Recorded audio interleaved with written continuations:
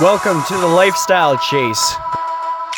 This podcast features high performers who have found a way to live their best life while balancing their health, wellness, friends, and family. Proudly hosted by me, Chris Little. Without further ado, let's get started. So, welcome to the Lifestyle Chase. This is episode 40, and today I have the one and only hype man, Sean Freeman. How are you doing today? Good, man. Thanks for having me. It's an honor to be here.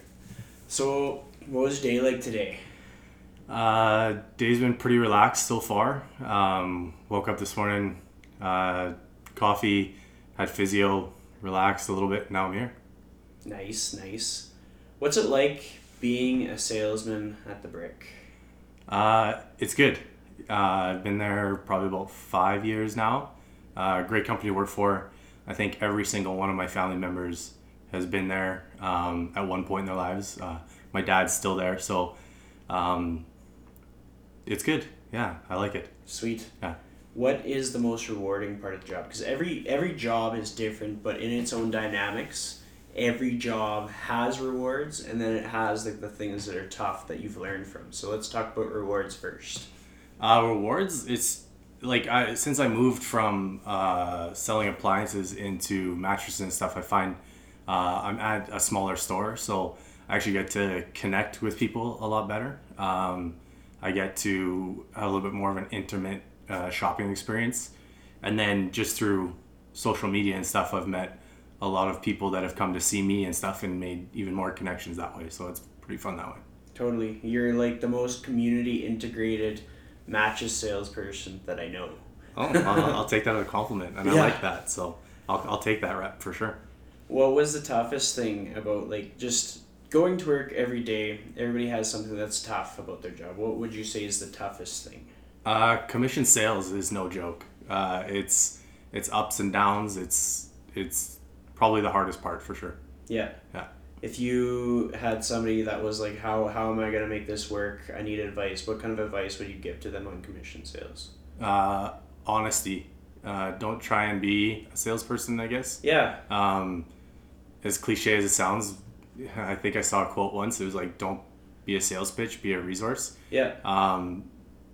Yes and no, but for sure you just got to have integrity, and people will see that. People will see that you're genuine, and they'll want to not only buy from you the first time, but they'll want to come back again and again.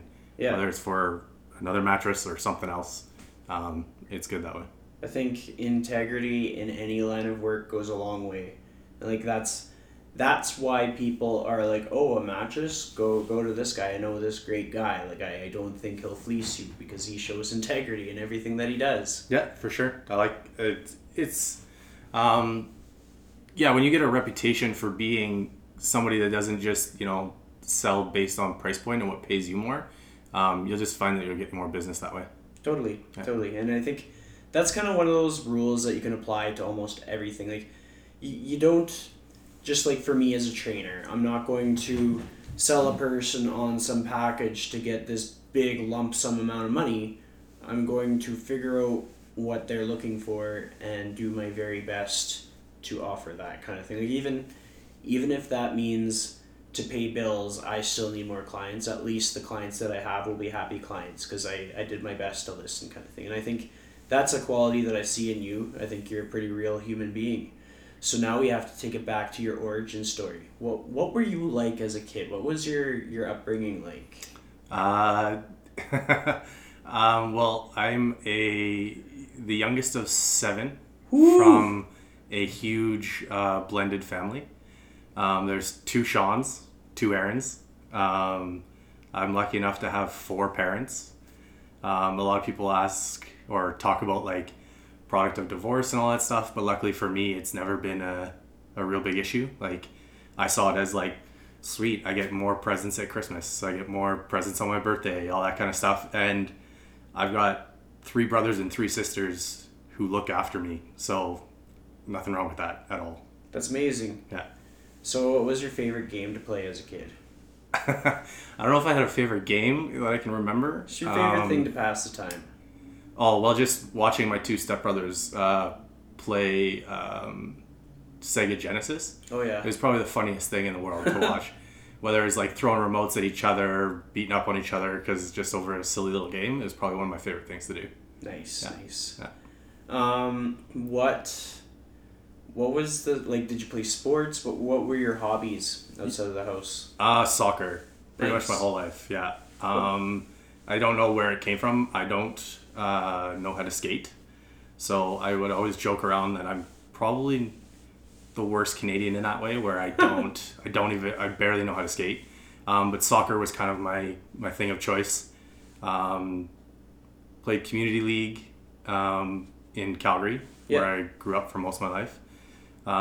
Played men's league here, and then I actually played on the National Paralympic soccer team for probably about 3 or 4 years. What was that experience like? It was a unique experience for sure. Yeah. But also just an amazing one. I got to travel all over North America, got to go to Spain a few times, got to see the world that way. So it was really cool. And your life has its obstacles and stuff. What would you say would be the greatest obstacle that you've had to face, essentially? That's a hard one, actually. I'm not sure. To think about it, I would say sobriety would be my hugest obstacle. I've been sober now for about, I think, 15 months, going on 16. Yeah. And it's been a challenge for sure, but like I said before, I've got one of the biggest support systems known to anyone, so I'm pretty lucky that way. You got a lot of people pulling for you. Like, every time, if I ever talk about non-alcoholic beer, and I'll often be in that conversation with, like, Vance or somebody who's, like, looking through beer because it's part of business development. Yeah. And I'll be like, I saw this one, and I, like, messaged it to Sean, and, like, you're my person that I know will always appreciate a non-alcoholic beer. Oh, yeah. Because it's not so much the alcohol, it's just like the craft of making it, and like there's so much to it. Like right now as we speak, I have nothing but non-alcoholic beer in my fridge. Yeah. Because I like it for its like recovery attributes kind of thing. Yeah, I like it, and I'm always on the hunt for different kinds. So if anyone has some, just send them my way. I have like even a little story on my Instagram of all the ones that I've tried so far. That's awesome. And I'm always looking for more. So, but for me, it was just like it became a thing of like, in society nowadays, it's everything can involve alcohol, and so for me, it was more of like a substitute when you go to like a barbecue, or patio season is a thing, and so for me, it was just always that substitute where I could feel somewhat okay in that situation. But yeah, and bars are getting to be better with all different kinds and stuff like that. Obviously Central has the Heineken 0.0, which is probably my favorite one. And it's now become like a post celebration for anything is to have one of those too. So totally. And it's just, it enables people to integrate themselves with a little less like anxiety kind of thing. Because it is so much a part of culture. Like, one of my clients just doesn't drink alcohol at all, which like I totally support. Yeah. And I don't want him to ever feel any reason to not live that way. Yeah. But then you see all these people going for patio season, and there's no doubt in my mind that a majority of his coworkers are going out for patio season, and like, how do you integrate into that social atmosphere? Yeah. How do you be like one of everybody else? And it's not to say that you should change yourself for anybody else, but it's certainly a lot nicer when there's options and there's just things to kind of like ghost yourself into the environment. Yeah, well, I find with not drinking now and being such a drinker before, biggest thing is like sense of loss, right? So, and not fitting in. So now you can go anywhere pretty much, and you can be that way. Now some of the bottles are pretty they stand out pretty good as they're non-alcoholic, but that doesn't really matter, and I don't think I don't shame anybody for it, and I hope that that's not a thing, but it's just a choice that I made, and I don't think I've met one person that didn't agree with that choice I made or support me for it. So Totally. yeah. I think a lot of like our worries just come from ourselves. Yeah. Like in most things that I've encountered that would be a struggle to commit to, the only true pushback was my own thoughts, my own process. Like, oh, I shouldn't take this risk, and it's me saying that. It's not necessarily other people saying that kind of thing. Yeah, no one expected it from me. It was all me. It was all like I thought I was gonna be missing out. I thought I was gonna look weird. I thought I was gonna be, the odd man out. But and it was the same way of like I needed to go out all the time because I thought I was gonna miss out on something, and you truly don't. Like you don't miss out on anything by not drinking. Yes. You can have just as much fun. It does take a while to adapt if you've gone from drinking to not drinking, to adapt to like learning how to have fun again without it. But yeah, it's huge to be able to do that. What would you say was like the moment when it just hit you and you were like, no more, I need to change? I was talking to my wife about this actually before I came over here.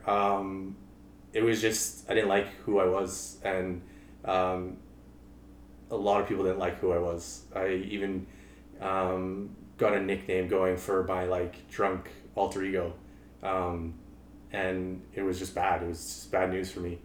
I was just doing a lot of dumb stuff. I wasn't a good husband. I wasn't a good employee. My fitness was crap. But for me, probably the tipping point was I was at a hockey game with a buddy, and then it was just another drunk story where I was, just making really bad decisions, and then I was actually supposed to go down to Calgary to meet my niece, and I missed going down there, and it was just like that was just the tip or the icing on the cake, I guess, was just another really bad choice. Yeah. So far, just working off of like stubbornness in terms of like I don't want to drink, I'm not gonna drink. And now I have buddies when we go out and we, like a bartender puts a drink in front of me, they take it and just like they step up. I don't even have to say anything. But then again, I'm pretty vocal on my social media about me being sober, so it's not really like it's a huge thing anymore. Yeah, totally. I think you definitely your allies will always outweigh any pushback that you have, kind of thing. Yeah. And I realize that I also don't try to be like preachy with it, because I don't think that sobriety needs to be a thing for everybody, because it doesn't. Like people can definitely handle their alcohol and have a good relationship with alcohol, and that's cool. I just couldn't, so I just don't have it anymore. Yeah, totally. Yeah. So tell me more about your soccer journey. Like you got to travel all over. What kind of people were on your team? Because it's going to be a dynamic mix. Like So the Paralympic soccer team, I guess we'll just start there and move backwards, but is made up of people with cerebral palsy, which I have, and then also pre-existing like brain injuries. There's a couple guys that had very similar injuries to Sidney Crosby when he got that full rotational concussion, but just never recovered. So they couldn't really have contact, like they couldn't head the ball, or they're not supposed to head the ball. That type of stuff. Whereas the rest of the team was made up of either dudes like me who have, they call it, I think, hemiplegia, so it only affects one side of your body, or fully affects your body, things like that. So that team has taught me a lot, taught me to be humble, and like it was unique in the way that like we would go out and people staring, people looking at us, people looking at me because it doesn't look like I have cerebral palsy, wondering if I'm a coach or wondering all sorts of things, I'm sure. I had to like bite my tongue quite a bit especially when we were down in other countries and stuff. I had to bite my tongue on people staring and whatnot, but it was great. Still to this day, like I keep in contact with some of those guys. Definitely keep in contact with a coach. Now that he sees me running and stuff, he's asked me if I'm interested in coming back. Just not part of my life right now, but I can't thank those guys enough for giving me the opportunity to do that. It was phenomenal. And I think like you alluded to it is basically people look at you and they're like, he doesn't have cerebral palsy, but like, what's it like living life having a thing that not everybody believes that you have, but you're still kind of battling it in some capacity? Well, I've gone through waves with it in terms of like when I was younger, I used to be really sensitive about it. As I've gotten older, though, I don't. It kind of just brushes off. It doesn't really affect me as much anymore. More my fine motor skills. The left side of my body gets tired faster. I can't lift as much with my left side. So it's not really like it's an everyday struggle for me, which I'm super grateful for. Because I see those guys that I was on the team with and just the struggles that they have in life, and I just thank God, I guess, every single time I'm not dealing with those things. Yeah, and it's like there's a spectrum to the illness, but that goes with just about anything you could have, kind of thing. Like with cancer, there can be a cancer that completely debilitates a person, or they lose the battle, and then there can be a cancer that nobody even knew. Just like Bob at work was out of the office for 2 weeks, came back, and he didn't say why, kind of thing. Like it's such a spectrum, but at the same time, there's no reason to not like acknowledge whatever part of the spectrum you're on, kind of thing. Yeah, and I think I've acknowledged it a lot more, and been vocal about it a lot more. Because again, unless somebody brought it up, I would never bring it up. Yeah. So, but now I've kind of brought up because I'm proud of the fact that I've been able to accomplish some of the things that I've done while having it. Yeah. The way I see it, and I think the reason that I brought it up is because like there's going to be kids that are having the same illness, like they're in the same situation, and they're like, man, like I don't think anybody else is like me, because they're not going to know. Yeah. And anybody that's listening to this that wants to, get involved with Paralympic sports, I know the coach for my Paralympic soccer team, Drew Ferguson, always asking me about kids I see or kids I know or anybody in the Edmonton area that want to try out for the team and stuff. He travels all over Canada just scoping out kids. That's amazing. Yeah. So what was it that got you into the team? A buddy of mine from high school. It was really funny. A gentleman by the name of Brendan Nickel. Him and I played some sort of soccer together when we were in high school, and he just messaged me one day. I'll never forget the day because it was in 2011, and I get a Facebook message from him, and it was just simply like, "Hey man, long time no talk.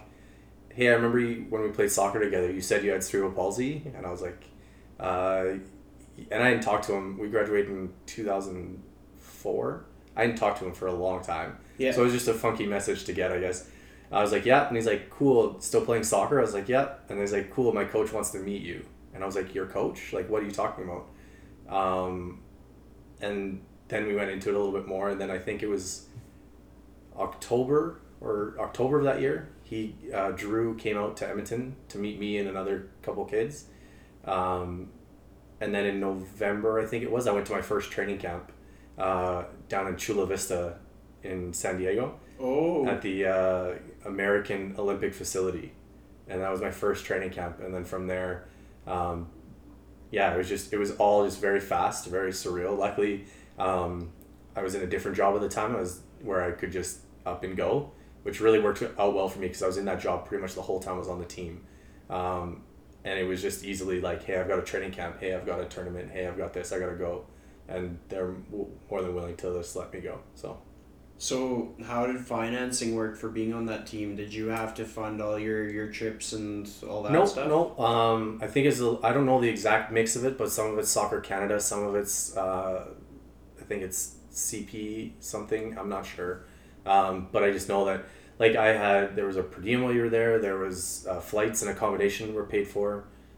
They do, just like Olympic athletes, get karting sometimes too, depending on the funding. Yep.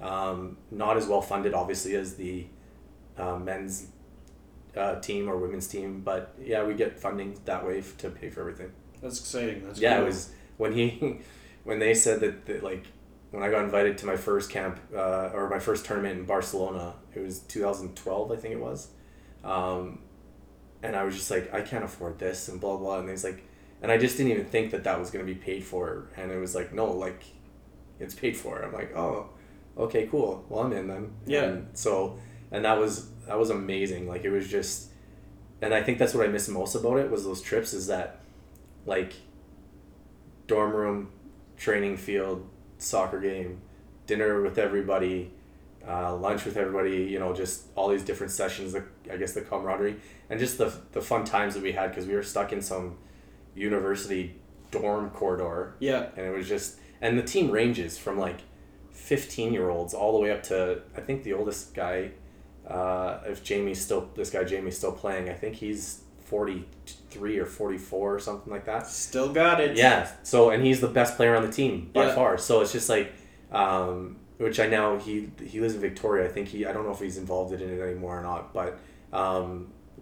yeah, I think if I went back now, I'd probably be the oldest guy on the team. But yeah, it's just incredible. And you see kids like, there was a kid that came into the program when I first started, Sam. He's now playing at university somewhere out east. Yeah. On I don't know, like 11-a-side soccer team, yet he's the captain of the Paralympic team, and he does both. And to watch him when he first came into the team, we always joked around about like breaking him out of his shell, and then like over the years he just kind of got comfortable with all of us. Yep. And now I see the kid on Instagram and Facebook and all that stuff, and he's a rock star. Like, he's just unreal. So it's just cool to watch him develop from that to that, and he's like 100 times the soccer player I'll ever be. But yeah, it's pretty cool. That's awesome. Yeah. So, I want you to identify moments of pure joy when you felt happiest, and we're going to zero in on your experience on that soccer team. So try to think of like a few moments where it was like, holy crap, like I couldn't be anywhere else that is more joyful than this. That first trip to Spain was pretty phenomenal. Stepping onto the field, I don't even know. I was off Facebook for a while, and I think I lost all the photos. I'd taken like 900 photos on our day off. Yeah. Which, to no one's surprise, I love taking photos, but I don't even think I have any of them anymore. But it was just like stepping on the field, and the one game I think that I started. It's crazy, man, to stand there and they're singing your national anthem, and you're standing there with a bunch of guys representing your country was pretty phenomenal experience. Yeah. Granted, we didn't have a whole bunch of people in the crowd. We didn't, but I was in Spain. The field was on the beach in Barcelona. Like, it was a turf field that backed right onto the Black Sea, I think I don't know if I'm doing that geography correct or not. But it was a phenomenal experience, and that was so cool. And then to go back again, we went back the very next year to, I think it was the same tournament or whatever, and then to go, we didn't stay at the same place, so to drive past and just kind of relive all those memories of the place we stayed at the first time was Totally. pretty cool. Yeah. So, do you have any ways that you remember that? Any mementos, any souvenirs? I've got a travel box, a very disorganized travel shoebox that has like plane tickets, train tickets. I've got the medals from there because I think we came in first place. I'm not sure. I can't remember. But yeah, I've got a bunch of stuff. And this travel box got like, I think we have like like those buffs or whatever that you get when you do like running events and stuff, like that type of stuff. They gave us that. I've got that from like when we went to Montreal, a tournament there in 2013, I think it was. I think it was like something sportif, active sportif or something like that. Tournament there, that I've got all that stuff from there. Yeah, I keep everything. That's awesome. Yeah. So what was training camp like for you? It was good for me, and that was the hard part for me to get used to, is that because I'm more of an able-bodied person with cerebral palsy, I probably could have done like 2-a-day stuff but we scaled stuff back, obviously just for everybody. Yeah. So I think that it was interesting to see how those training camps were run and how our trainers and our coaches, and our coach was just, he's been interacting with all of us for so long that it doesn't even faze him to have to deal with certain things. And especially for me coming in, I was just mind blown at the fact that like all these guys are, they've got, some of them have to wear like ankle braces just to walk, let alone run, and trap the ball, and everything like that was just phenomenal. It was crazy. What would you say would be the biggest benefit of your experience in playing on that team versus just any other team that you played on? Being so grateful to have turned out the way that I did. Yeah. Medically, I have no idea why I'm not like that. I've never really, I think I went to at the Children's Hospital in Calgary when I was really young. I went to something that had to do with cerebral palsy, but other than that, I've really just kind of just done whatever I do, lived my life, played my sports. Yeah. Never had to deal with anything, and just kind of made me more aware of that, how good I have it. Mm-hmm. So I'll always be grateful for that. And that's kind of a helpful tool, because like I see kind of how you sort of exercise gratitude in your day-to-day. Like it shows in your social media and stuff like that, through your photography. Yeah. And I think a lot of us aren't able to exhibit that quality. Like, it sucks. People have to have something like hit them hard to realize what we have. Yeah. Like, we're always in this victim mentality, and I think we always catch ourselves in it. Yeah. But well, I still do too. Yeah. For sure. I just try to stay out of that rut, or I try to limit how long I'm in that rut for, and exit it immediately. What would you say your tool for getting out of the rut is? Running. That's Yeah. awesome. Yeah. Where's your favorite place to run? River Valley, yes, but right around my neighborhood. Yeah. I live in Windermere, so there's a bunch of different segments that I do, and they kind of have a loop that goes around the perimeter of the whole community. Yeah. And then you go down this, where all these like massive houses are, and it's just cool to watch them go up and what they've turned into and stuff like that. So yeah, I'd say probably around Windermere, but then obviously everybody that comes on here, and you ask anybody, it's Edmonton River Valley. I still am in awe of that place. So yeah, it's pretty cool, and it's back to gratitude. Like, yeah, we're all thinking, oh man, I wish I could like pick up and leave, move. It's so cold here, but like people don't realize what they have. Yeah, well, I grew up in Calgary, so there's obviously that rivalry for anything. And I'll be honest, like when I've been here now for 10 years, but for the first 4, I wouldn't admit that I was staying. Like I was just like, I was always going to move back. I was always one foot out the door to go back to Calgary. Yeah.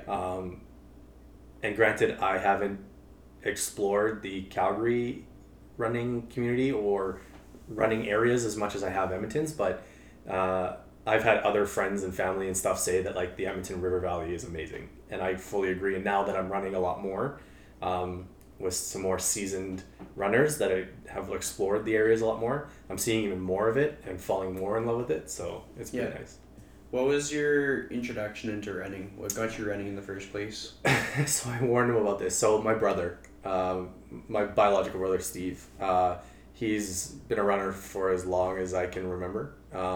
And when I was being a little bit less kind to myself, not taking care of myself, him and I didn't really always talk. Like he was always there for me and everything, but we just didn't really have a relationship. So when I started to get sober, I basically just jumped on his bandwagon of like, he runs, I'm gonna run. Yeah, that'll be our connection. Yeah.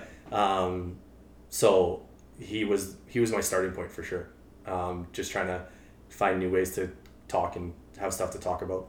That's awesome. Yeah. Does that continue, or have you? Yeah. Like me, him, and my dad have like a Freeman group message. That's solely based on like sports and activities. My brother, like I'm more like active in terms of like I'll send them my Strava thing and be like, I need to work on this, I need to work on that, blah, blah, blah. He'll give me some tips. I've dubbed him my unofficial coach, whether he likes it or not, for my running. So, which is just more consistent of like, okay, do this, okay, do that, do this, do that. And so it's good. It's kept us, I think it's helped open more doors for him and I to be a little closer. Totally. It's good to have that common ground in some way, shape, or form. Yeah, for sure. Because like down the road, you need that support. Yeah. What's the best advice he's given you on running? I don't know. Me and him have always had the relationship of kind of just like poking fun of each other. Yeah. So I don't know if there's been so much of advice. Like, I think his advice was like, go running. Like, like Man, it was that's just solid. Yeah, like it seems pretty simple. It was just like, yeah, go run. There you go. Well, like no, but like, what do I need to like? Do I need to do hills? Do I need to do like interval training? Blah blah. He's like, yeah, we'll get there eventually. And then like a week later, it's like, are you sending me something? And it's like, no, just go run. And so, yeah, that's about it. That's awesome. Yeah. So let's break down your family and like how do each of them sort of play a role in you and who you are, in the decisions you make. How have they influenced you in some way, shape, or form? Okay, well, that'll take a while.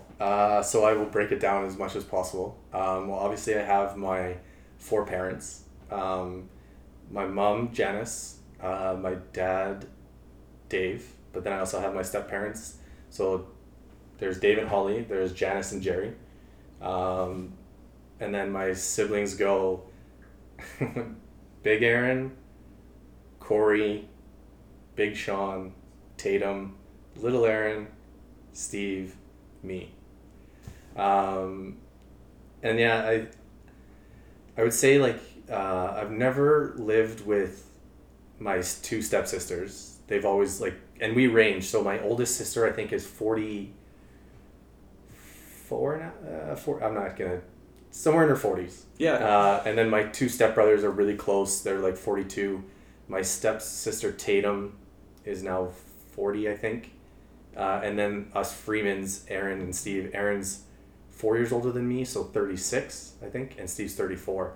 So we span quite a distance too. Like my stepbrothers are exactly 10 years older than I am. Yeah. Yeah, and I've never really lived with any of the step siblings. So, and then when I moved here, my brothers always lived in Calgary. My sister and I came up here and lived with my mom because my mom's always lived in Edmonton up until 10 years ago. My dad always lived in Calgary. Yeah. So there's a few times where I thought the grass was greener on the other side, so I would come live here for a little bit and then miss my friends and come home. But as far as my siblings go, my brother's always been, like Steve, my biological brother's always been, like growing up, I used to copy everything he did, steal his clothes, all that kind of stuff. He got into snowboarding, I got into snowboarding. He skateboarded, I skateboarded, all that kind of stuff. My sister, I call her my big little sister because she's so much shorter than I am. I can put my head on top of hers. Yeah. She's just more been my like sounding board, I guess, because her and I are so much alike. Okay. Whereas my brother, the middle child, is like flies under the radar, whereas me and my sister are so outgoing. So I talk to her a lot and run things through her a lot for anything that's going on in my life. My sister Tatum, her and I have just kind of always talked, and you know, she's been there for me when I needed her and stuff like that. But again, because of there's a huge age gap, family gatherings were always awesome. Plus, she lived in like Germany. She's got 2 different degrees. She's lived in Germany as a nanny for years and stuff like that. So I think our relationship is starting to grow more now than it was when we were younger. Yeah. And then my 2 stepbrothers, I always just lump these 2 guys in together, Corey and Sean. I worked for my stepdad doing attic insulation for every summer from time I was 14 to when I was playing on the Canadian Paralympic team. I was working for him. Okay. And they are part owners in the company as well. So I'd see them every day at work. And then when I turned 18, I was living in Edmonton. They were living in Edmonton. They showed me the ropes of whatever you want to call it, the bars and stuff like that. But yeah, I took a lot of joy when I was younger, being like, I'm 10 years younger than them. So it was really funny to, like, you know, they were 22 when I was 12, or when I started working there, I was 14, they were 24. So just the stories I just laughed all the time at. We joked around a lot. So, I got to just hang out with my brothers every day, and it was cool that way. And the thing is that what some people don't understand is, my parents have been separated since I was like 1, I think. And then my mom and my stepdad got married when I was in grade 2. So I think those guys are been my family as long as I can remember. So I don't even refer to them as my step siblings when I introduce them, unless someone's really confused by the two Sean's thing. Yeah. Our parents weren't bored. We're step siblings, but they're always been my older siblings, and I've never thought of them as anything different. I've never known anything different. Yeah. So yeah, that's. Oh, and then also Big Erin, again. She's always been, again, as I was younger, didn't really have a huge relationship. We just had family events, all that kind of stuff, everything together. But again, as we've gotten older, she has 3 kids. I try to be a part of their lives too, but they live in Calgary, just outside of Calgary. But as a whole, like, anytime anything was going on in my life, I knew that no matter what, I could always count on every single one of them to always be there. Sometimes at like 3 or 4 in the morning, they didn't really like my phone calls. But we got over that. We've gotten past that. So I'm the luckiest dude in the world in terms of the fact that I come from this massive family, immediate family, not to even mention my cousins and everything. No kidding. That's gotta be wild. Yeah, like I think on my dad's side, I can't even remember last time I counted. I think it was 25 or 26 cousins on my dad's side. And then my mom has 4 siblings. They most of them have kids too. So I've got a huge family, huge support system. I wouldn't want it any other way. That's awesome. Yeah. So your commission sales, there's gonna be ups and downs. Yeah. How do you stay motivated week to week? Like, what are some things that you just do every week to stay at the top of your game? I have fun with social media. Yeah. Like, at my store, I do have a lot of downtime.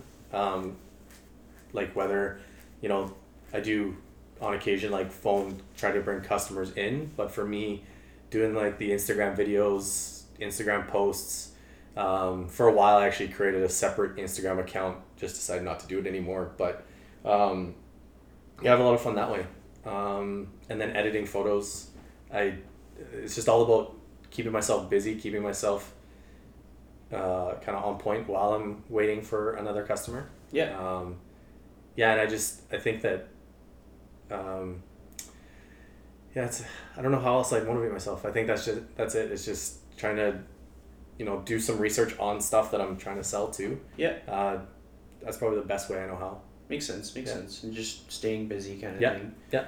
Like, are you scheduled for a set schedule? Yeah. Or yeah, like Sunday, Mondays are my days off. I don't get weekends off, which it sucks at times, but also that's when everyone else is out shopping, so it just makes sense to be there.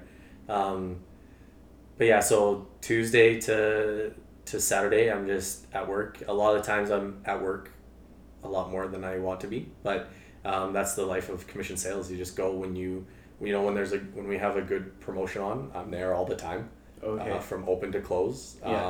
We work in a smaller store, so it's there's only 3 of us at my home location.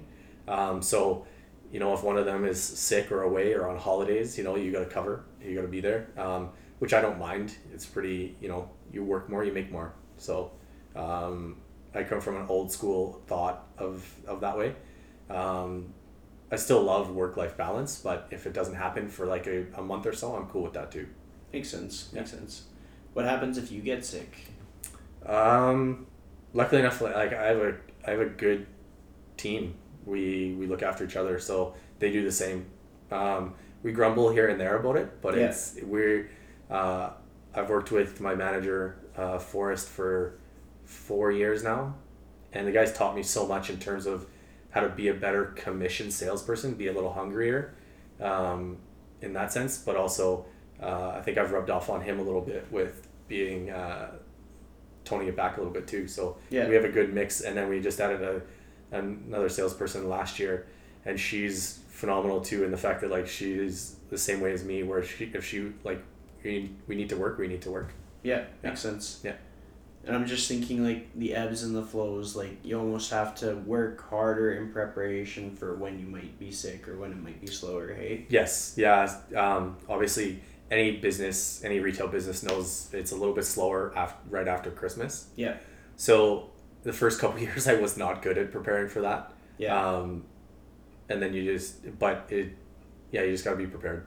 Pretty much. Sure. Yeah. Totally. And it's no different than the training industry, and especially if you're like a contractor working independently, because like some people say that January is when it gets busy, but that may not necessarily be the truth. It just depends on the dynamic. So there's always going to be surges when it's busy, or times when like all of your clients are in town at once and all of them are ready to train, but then another week it could be just like no clients, or clients are going on a holiday, or just the way it correlated. If you're a trainer that's been doing it a long time, then like your client moved on, like they're independent, they don't need you anymore, and just the timing of it all. And it's just, I see it as like if I was ever super busy, I wouldn't necessarily say, okay, that's good enough. I would just take whatever clients came and just do my best to deliver my best, knowing that one day down the road, future Chris is going to thank present Chris. Yeah, for sure. And it's just about adopting that mindset. And it's so applicable to so many different jobs. Yeah. I think. Well, for me too, like obviously being in a mattress store, usually people think it's like one and done. You don't need to buy a mattress every month, right? Or you shouldn't, at least, if the guy's done his job properly. But it's that repeat business, because I'm lucky enough that we have it set up that I can luckily sell like anything the brick carries, not just mattresses. So I really love that repeat business of like, okay, I need this time, but then like some people don't like it, but I've even put my cell phone number on my card. I've had colleagues in the past be like, why would you do that? And it's like, well, how do you expect the person to trust you if you're not willing to trust them with something as simple as your phone number? Yeah. Right? So it's and I love it because I get text messages now. Granted, I've gotten better. I used to go, like if somebody would text me, I'd go to like my closest store and, figure it all out, but I've gotten better with like, hey, it's my day off. I'm back in the store this day, I'll help you then. But getting text messages from customers, that want something else is fantastic, right? For me, that building that rapport to have that with my customers is awesome. Totally. And like the way I see it, the direction things are going now is I'm almost surprised that your cell phone number wouldn't be typed on your card. Kind of. It is now. Okay, like that's cool. the thing. Yeah. So just some people just don't do that. And I get the reasons why. I get, like there's some times where, you get that text message at like, 11 o'clock at night, or you get a phone call, and some people just rather have our customer service deal with it. But we're in our small stores, I am the customer service too. So might as well just be able to make it easier for the customer.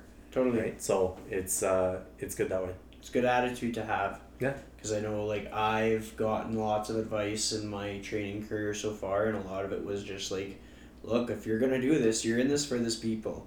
Yeah. So if they send you a text, respond within like an hour, 2 hours if you can, kind of thing. Well, our industries are similar in the fact that like social media is becoming a huge part of it. Yeah. Like it's not just word of mouth anymore. That's not good enough. Yeah. Right. So, having that presence on social media, I find that I like to do it more from a standpoint of like, come deal with me. Yeah. Because like, whether you look at it, furniture companies all sell very similar stuff.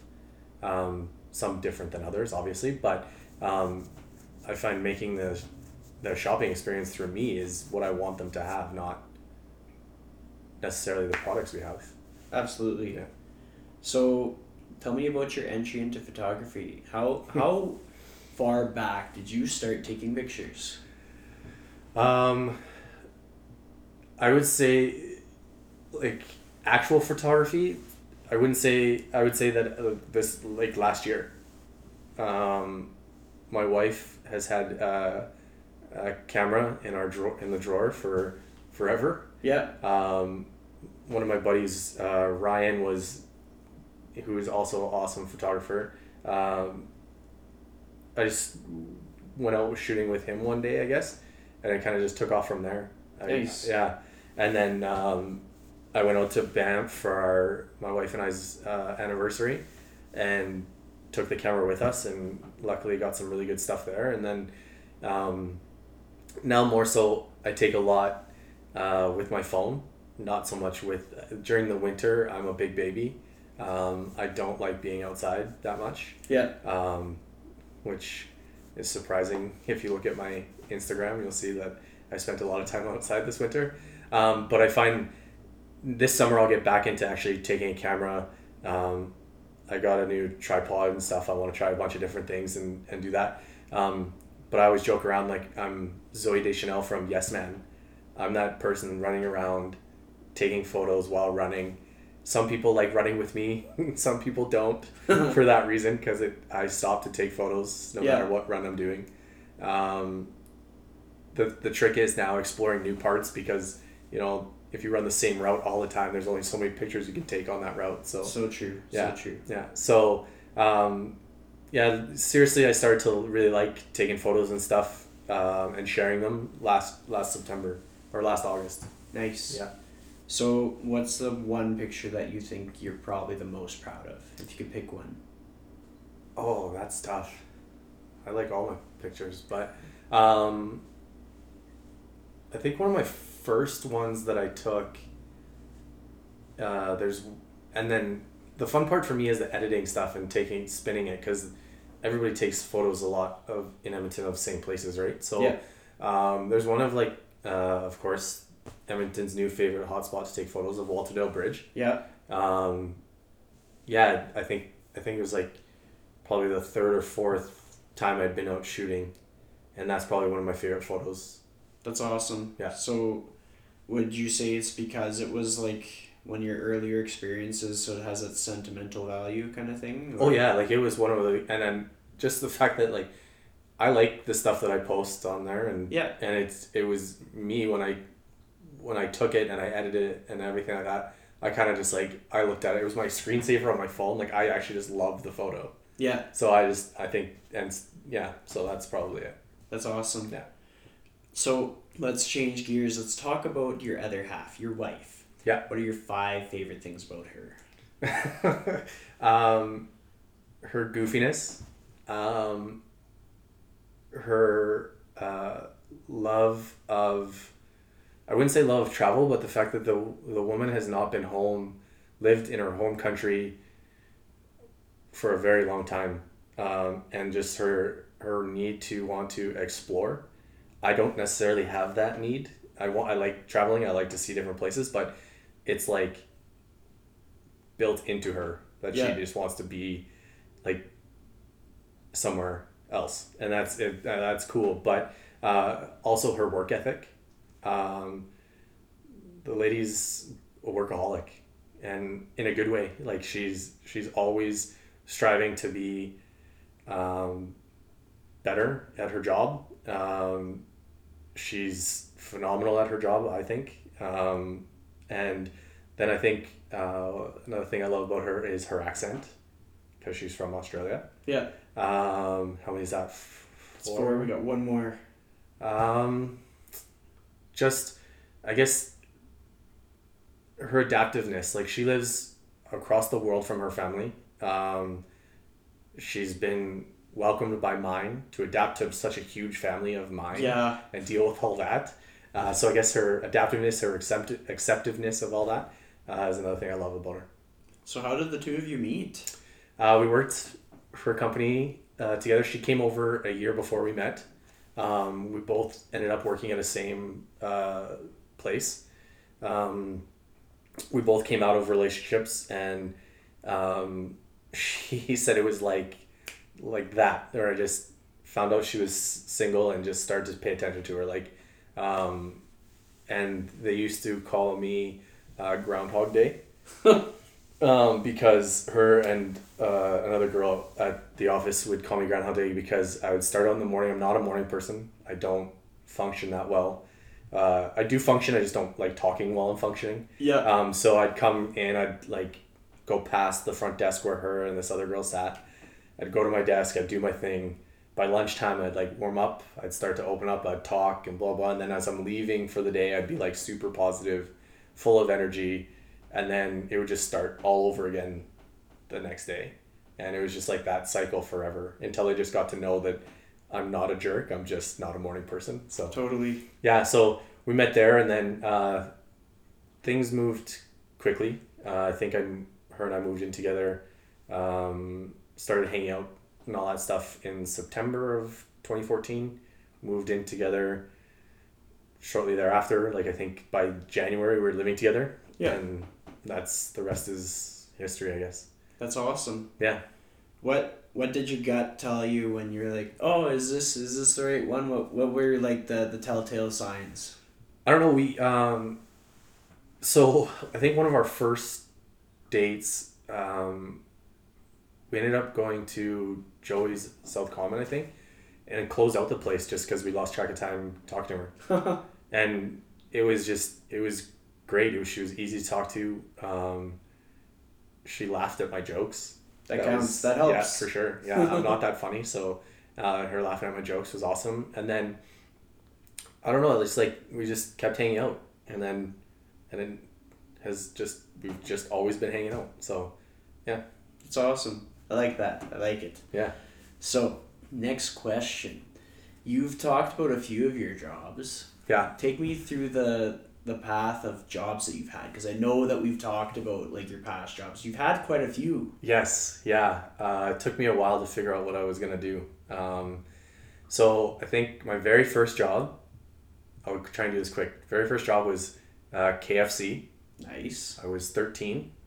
Next after that was a restaurant in Calgary, Santa Fe Grill, I think it was called, on McLeod Trail in Calgary. Okay.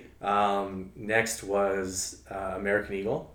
I was a fashionista for a while. Very nice. Did the double popped collar with the polo shirts, which was like not necessarily a requirement, but they didn't say no. So yeah. It was like, I'm just glad I don't think there's any photos around for that.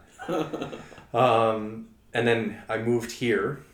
I actually was transferred with American Eagle to Kingsway.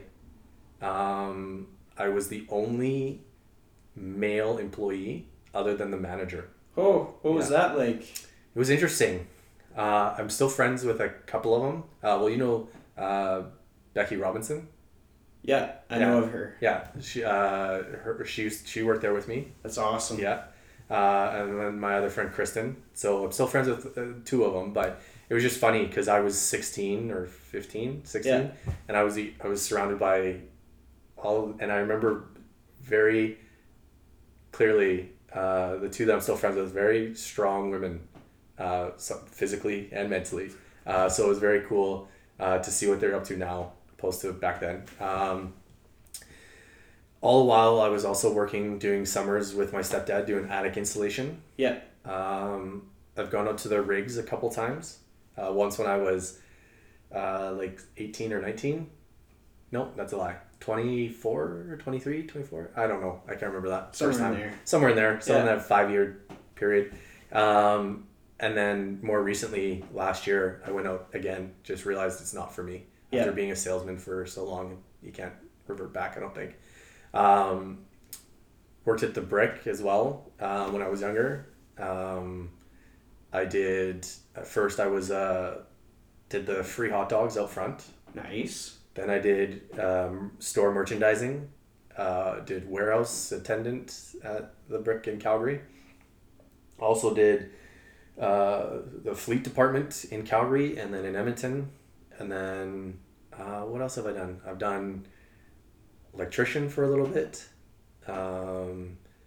I've framed houses. I built, I think, 3 or 4 of them in Calgary, so I won't say the area just in case they've fallen down since then. Yeah, and then also I've done headhunting. Nice. And that's where I have met Cassandra, or Chuka, whichever way you want to look at it. Is that like a nickname? Or Yeah, so it's a nickname her dad gave her when she was a few months old. Okay. And it's just stuck. So unless she's in a professional setting, I guess, like at work and stuff, everyone knows her as Cassandra, which is her real given name on the birth certificate. Yeah. But Chuka means chicken, is Chooka. Yeah. Is her name. Like everyone else calls her that. Because I've noticed like your Instagram hashtags and stuff, and it's like Chuka and Wombat. Yeah, Wombat and Chuka. So that started at our wedding because a tradition of her dad's is he gives family members nicknames. Yeah. And he chose Wombat for me. So yeah, it just seemed like a catchy little hashtag to use. That's awesome. Yeah. What does the nickname of Wombat mean to you? I'm still figuring that out. Okay. Like I knew what a wombat was, so I was like, and it was like fat little furry thing. I don't know how fast it moves, so I don't know, but it got a good laugh during his wedding speech and stuff, and I just kind of accepted it. Like her brothers got one, her sisters got one. Yeah, I wouldn't say it's my spirit animal yet, but I've joked around about I'm gonna get a tattoo on one of my legs that has like a wombat and a chicken sitting on top of it, and just as much as my wife loves tattoos, we'll just see how that goes. I think that'd be awesome. You should do it. Yeah. Well, that's cool. And I think like, I don't know, I'd say own it. Own the wombat. Oh, for sure. Yeah, of course. I'm gonna get. Like I said, I will get a tattoo of a wombat eventually, but. Especially now that it's on a podcast. Yeah. Yeah. So it's I've fully accepted it. I love it. For a while, it was people were like making fun of it, and I was like, whatever. Nah. I've got a badass nickname, so. Yeah, like if you can own anything, people have nothing on you. Yeah. That goes for what you do for work. Mm-hmm. That goes for your value system. That goes for everything. Just own it. I agree. So out of all of those jobs, I want you to share 3 lessons that you learned. Like 3 things that you would tell to your great-great-grandkids about like, hey, this is how we get through life.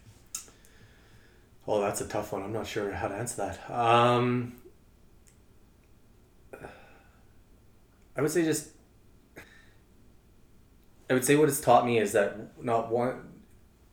have pride in whatever you do. Yeah. Because people will respect you for that. Like if you're, I think my dad was always telling me, I don't care what you do in life. You could be a ditch digger. Just be the best damn ditch digger there ever was. Like just, like you said, just own it. Be prideful in what you do, and people will respect you for it. They'll admire you for it, and you'll be happier because of it. If you're always down on like what you do, because there was for sure like attic installation is not the most glamorous job. Being the owner of an attic installation company like my stepdad is cool, but like being an attic insulator for me wasn't necessarily always like, I wasn't proud of that, and I've never really looked at like having a career. I just had jobs. As you can see, I had many jobs. Yeah. Now I feel like I'm in a career, but just having pride. So I don't know if there's 3, but I think that's just overall the jobs I've had. Just have pride in what you do, no matter what it is, and you'll be more successful. You'll be happier, and people will see that about you. Totally, and I agree. And like that is just as good as 3 points kind of thing. Yeah. But the way I look at it is honestly, like if you are struggling to find a way to be proud of what you're doing, then maybe just find something else. But like if you're finding a way to be proud, then you're doing the right thing. And I think you're the proudest mattress salesperson that I know. I love my job. Yeah. I do. It's funny, I'm 32 and I talk about mattresses way too much. That's how it works. I'll be out for something, someone will be like, I'll ask Freeman about that, and then I'll go off for like half an hour to 45 minutes, and there's still so much to learn, obviously, with all these different companies and everything, but yeah, it's fun. I like it. Somebody asks how my life is going, and I start talking to them about training. I'm like, oh, well, when you're lifting that, you should probably brace your core, make sure you're breathing through your rib cage, you know, like, and it's just, if we are really passionate about something, it's going to show. Yeah. And if somebody's going to choose somebody, they're going to choose somebody that resonates that pride in what they do. Because it's like, you don't choose someone that doesn't glow with pride. You don't make choices on things that brand themselves as second rate. Like you make your choices based on what seems like the right gut instinct, what seems like the most premier brand kind of thing. And so in a way, in you glowing about what you are doing, you're basically being like the Apple product of your trade. Yeah. Which is great. I appreciate that. I like that. It's something to take away. You get the souvenir from the podcast. You're like, I'm the mother flipping Apple product of this trade. Yeah. Perfect. I'll take it. So I now segue into the question that I ask all of my guests.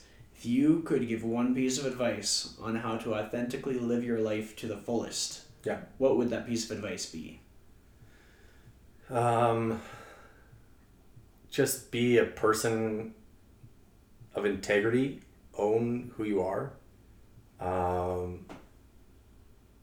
don't be, and just don't, like, I guess, don't lie to yourself. Like, you're gonna live more authentically, I guess, if you don't try to lie to yourself about what you're doing, why you're doing it, and then just when you do choose to do something, own it, take pride in it, be happy about it, and I think you'll just be successful in living your most authentic life. I like it. Don't lie to yourself. That one's good. Yeah.